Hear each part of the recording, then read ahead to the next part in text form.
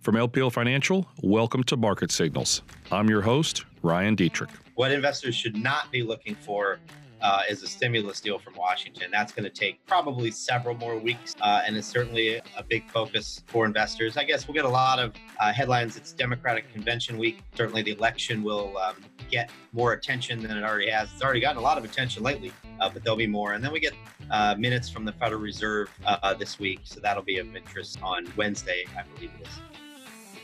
Hi, everybody. Welcome to the latest edition of the LPL Market Signals podcast. Ryan Dietrich here, and I was always up on the lineup in Boston is Jeff Bookbinder. Jeff, I saw an interview last week where they said that Elon Musk was going to build rocket ships and fly into outer space to find gold.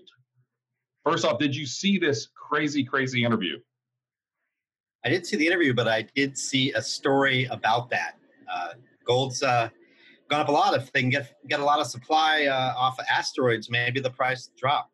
Well, that's what I wondered. I was thinking to myself, why would you do this? Because gold is only so much gold in the world, but if there's apparently unlimited gold around the universe, if you spend billions and billions of dollars to go get the gold, and then you discover unbelievable amounts of gold, your supply just went up. Wouldn't that impact the price of gold? I don't know. It's something to think about.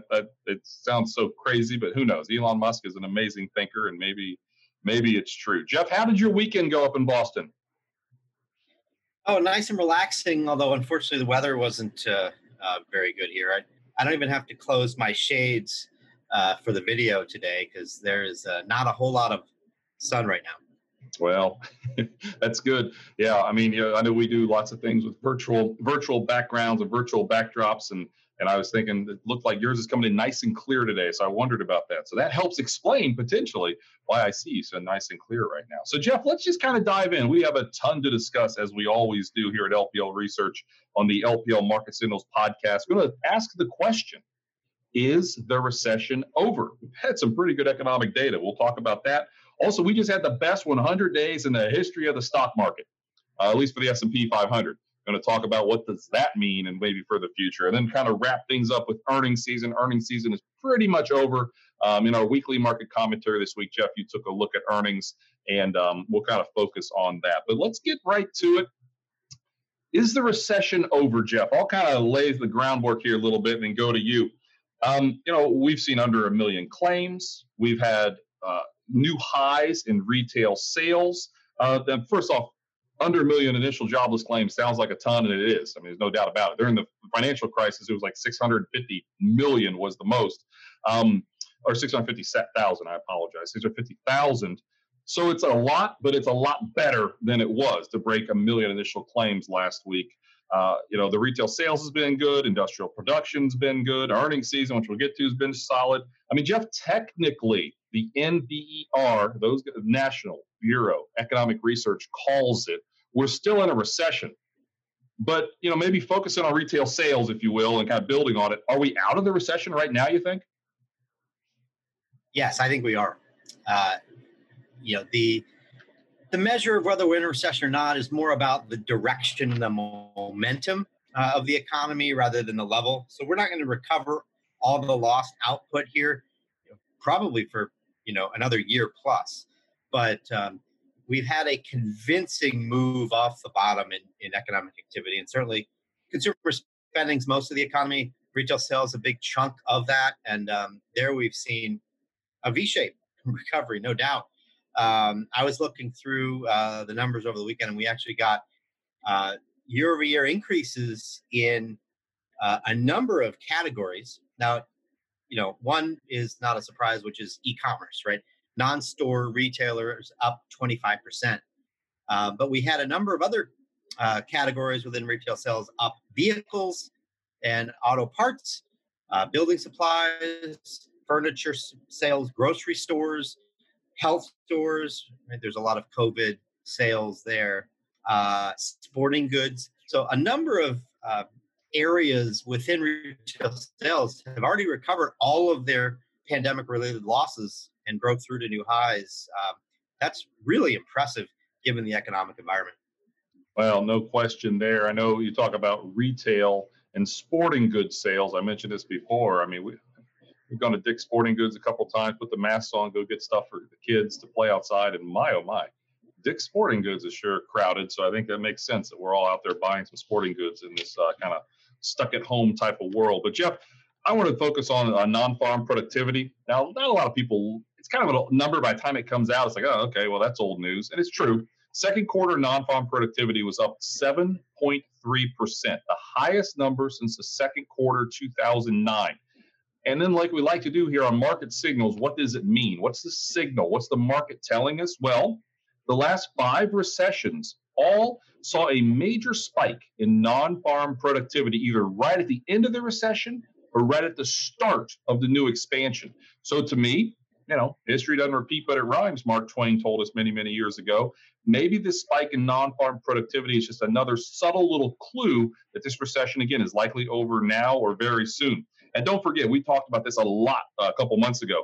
Stocks historically bottom, by stocks I mean the S&P 500, historically bottom 5 months on average before recession's over. If my math is right, April, May, June, July, August, we're at 5 months right now. Historically, manufacturing bottoms 4 months before the recession's over. Manufacturing bottom in April. So that's May, June, July, August. Once again, 4 months, kind of right there. That's some good manufacturing data recently globally as well. The last thing, Jeff, I'll talk about, we're going to talk about market at new highs and kind of the strength. But when the S&P 500 makes a new high during a recession, which again, if we're in a recession this month, which it could be, maybe we're not, but if we are, we make a new high on the S&P, who knows? By the time you guys listen to this podcast, we might be at new highs. It's really rare.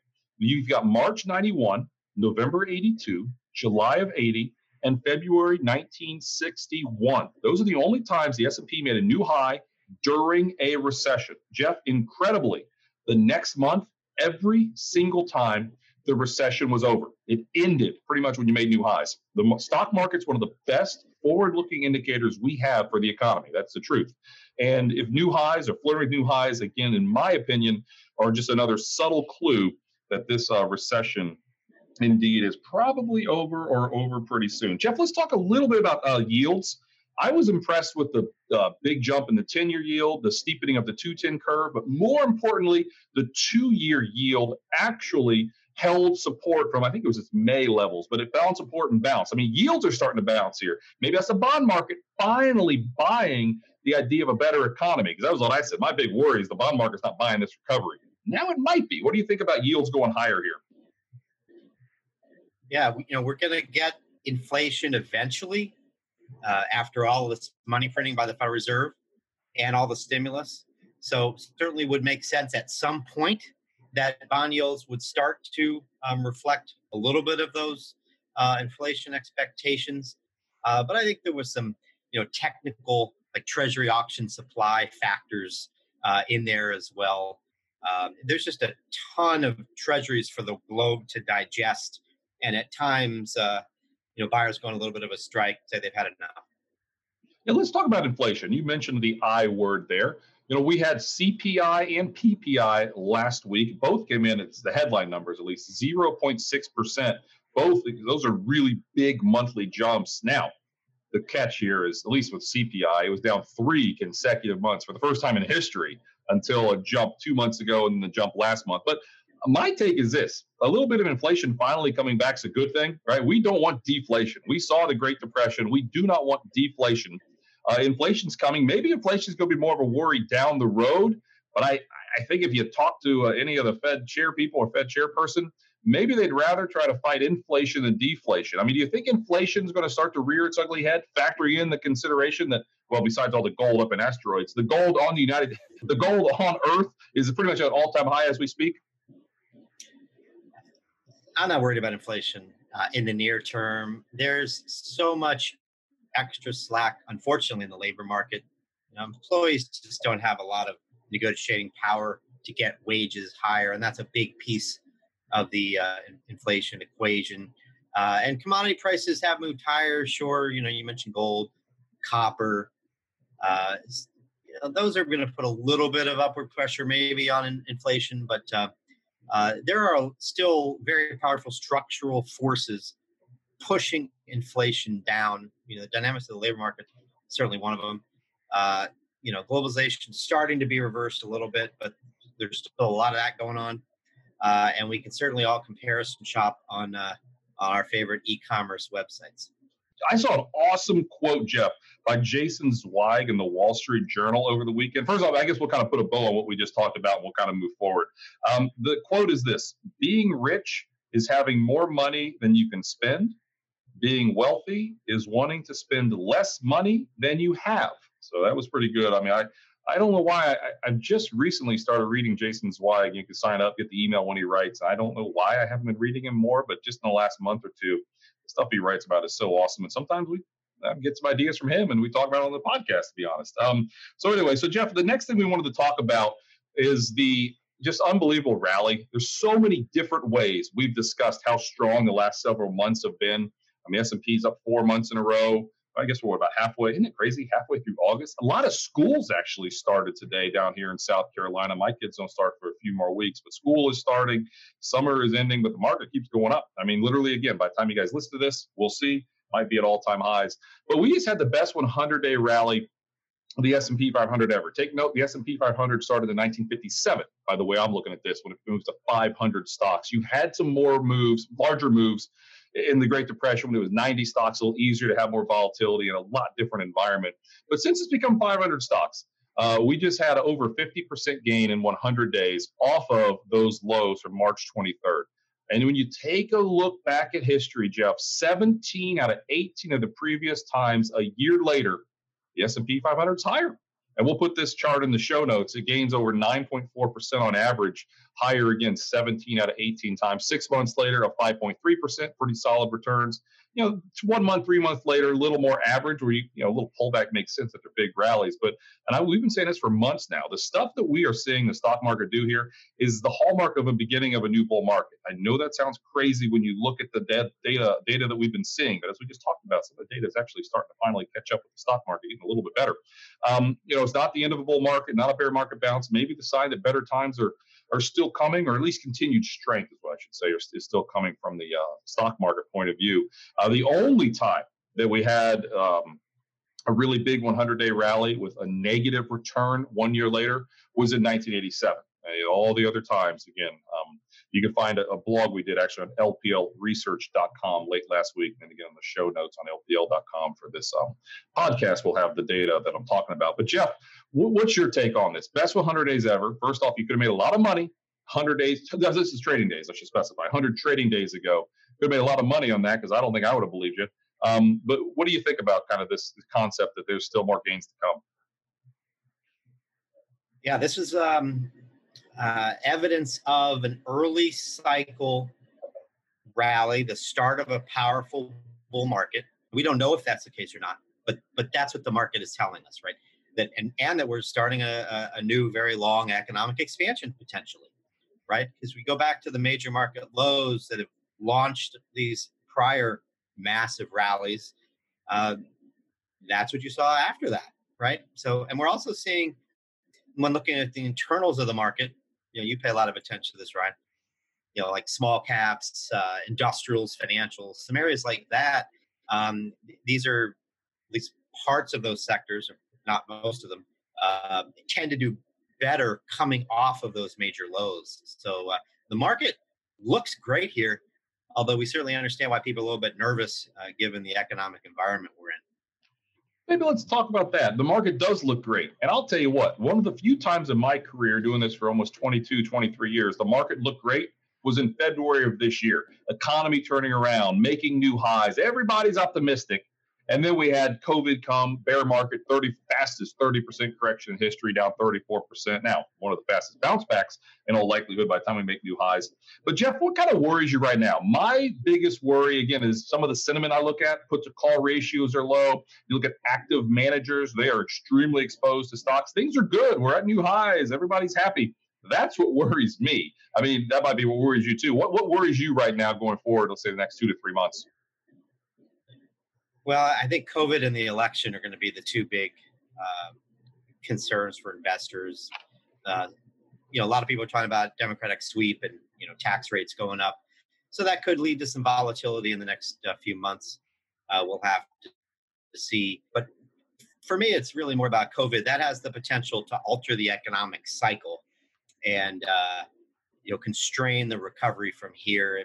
If we certainly hope we get a vaccine, we get relaxation of all these restrictions, and we can go back to our normal lives next year. But if not, then given what's being priced in to the stock market right now, there's certainly the potential for disappointment. So we would not be surprised to see more volatility here over the next several months around those two big market drivers. Absolutely. But you mentioned a vaccine. Didn't you see we have one? Our friends in Russia came out and said last week that they officially have the first COVID vaccine. You're saying you don't believe that that's when we should all put in our arms right away? I don't think that sufficient testing has been done to deploy that widely worldwide. Yeah, I mean, yeah. So I'm half laughing about it, but yeah, Russia did announce the first COVID vaccine, but according to U.S. standards, it's still what they've done is still phase 1, maybe phase 2. But there are 6 other vaccines. This is as of last week. Who knows? It might be 7 by the time I'm reading this. But there are 6 other vaccines in the U.S., Asia, and Europe that are the third and final phase of testing. And there are 3 more expected to happen sometime over the next month. We've got 200 different vaccines globally, and as many as 50 are expected to be in human trials by the end of this year. Jeff, the previous fastest vaccine that we ever made for a novel coronavirus was 4 years. It's very, very likely we're going to get this one within 1 year. And fingers crossed, toes crossed, let's hope we have multiple vaccines that are indeed approved by the FDA and in other parts of the world to help beat this terrible, terrible disease. Just last week, Moderna got a 1.5 billion with a B deal from the United States to give 100 million doses with the opportunity to do another 400 million doses. And so far, the United States government has made $9 billion worth of agreement to spend on vaccines from Johnson & Johnson, Pfizer, BioNTech, and then AstraZeneca. Those are the big ones there. I know Novavax has a vaccine too that's very promising. A lot of UK and other parts are doing it. So our government is giving a lot of money to these drug companies and biotech companies. So you got to think they have a clue that these drugs are going the right way and they might go through past the FDA. Jeff, I'm Adeline. Any other final comments on you? Kind of on we started talking about the top 100 days. Now we're talking about COVID. That's how we do market signals. We just talk about whatever we want to talk about. But anything else before we wrap it up? Not wrap it up, but move forward and talk about earnings season. Yeah, I'll just add, related to vaccines, the market is clearly pricing in a very optimistic path for vaccines. So, that is, if we do get, hopefully, we get several that work and we can deploy those widely. In that case, we could get back to 2019 levels of economic output and profits in 2021. But there's still some risk to that. And so, as we've been telling our clients, we think it makes sense to be a little bit careful here, putting new money to work, because there's certainly potential for disappointment after such a strong rally. Yeah, absolutely.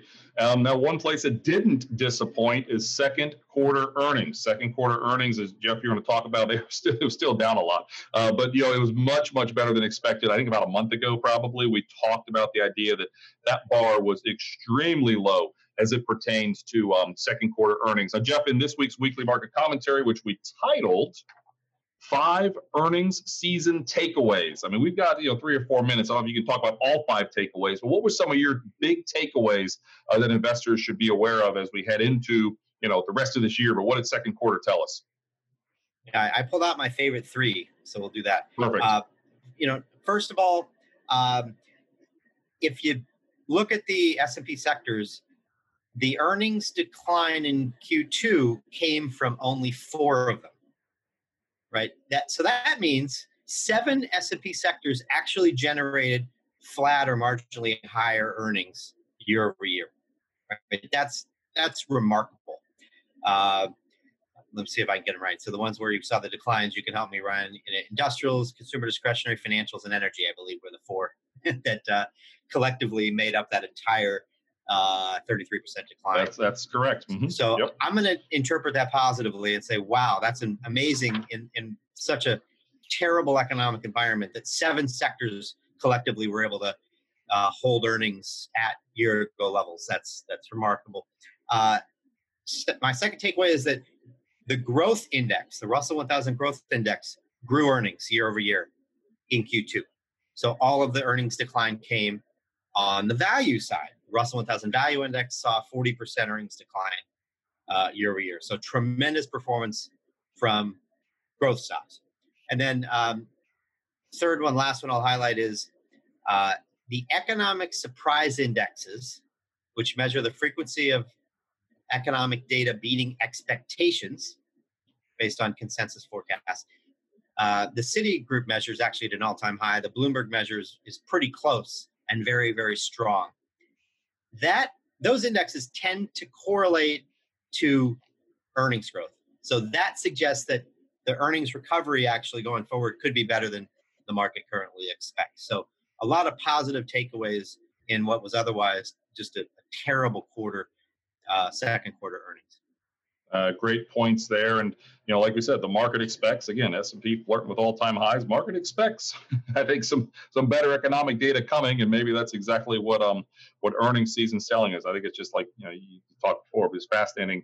The B companies that were willing to give guidance gave relatively positive guidance here. And normally you see a little bit of a pullback in their guidance, during earnings season, at least initially. And we didn't see that this time. So again, just some positive steps. Jeff, we've got, 2 or 3 more minutes here. What should investors be on the lookout for this week as it pertains to their investments, the economy, Washington, finding gold in outer space, whatever it is? What are you looking for the next couple of days? Yeah, I think the question is, what should they not be looking for, right? What investors should not be looking for is a stimulus deal from Washington. That's going to take probably several more weeks, and it's certainly a big focus for investors. I guess we'll get a lot of headlines. It's Democratic Convention week, so certainly the election will get more attention than it already has. It's already gotten a lot of attention lately, but there'll be more. And then we get minutes from the Federal Reserve this week, so that'll be of interest on Wednesday, I believe it is. Yeah, excellent stuff there. You mentioned one word that is a big word for our week this week. You said focus. For those people that don't know, LPL, our company, has our big event. We invite all of our 17,000 advisors to focus, which has historically been like a year ago right now. We were all in San Diego. Actually had dinner in Tijuana with some friends. It was an unbelievable experience. But clearly this year, focus, we had 6,000-7,000 people come approximately. It's not that way this time. It's going to be virtual because of the world we're living in. But we have our focus event this Wednesday, Thursday, and Friday. So use the hashtag LPL Focus. Jeff and I are going to be live tweeting and talking and doing all types of stuff with our advisors, and it's going to be different, but I do think it's going to be fun, and it's been stressful. I think, Jeff, a little stressful leading up to it, right? I'm ready for it to be over, but I know it's going to be fun, right?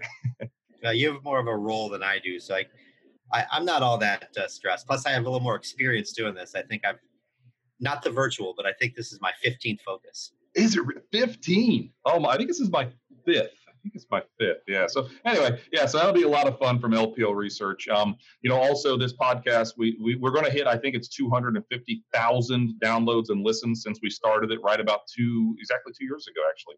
And we're nearing our 100th episode. This might be, I don't know. Anyway, we're getting up there. We're getting old. Like 15 focuses. We're getting old when you say stuff like that. But we thank you for everybody who keeps going back every single week. Listen to this podcast. Please give us a positive review if you like it. If you don't like it, just email us. Don't give us a negative review. We appreciate that. But we are on YouTube now also with the video of this, sharing some of the slides as we go along. That's our LPL Research YouTube channel. You can find that pretty fast. So, Jeff, thank you very much for being here as always. Thank you for everyone out there continuing to listen to the LPL Market Signals podcast. And assuming we survive focus, which is going to be fun, but we're going to do it. We'll be back next week. Take care, everyone. Bye-bye.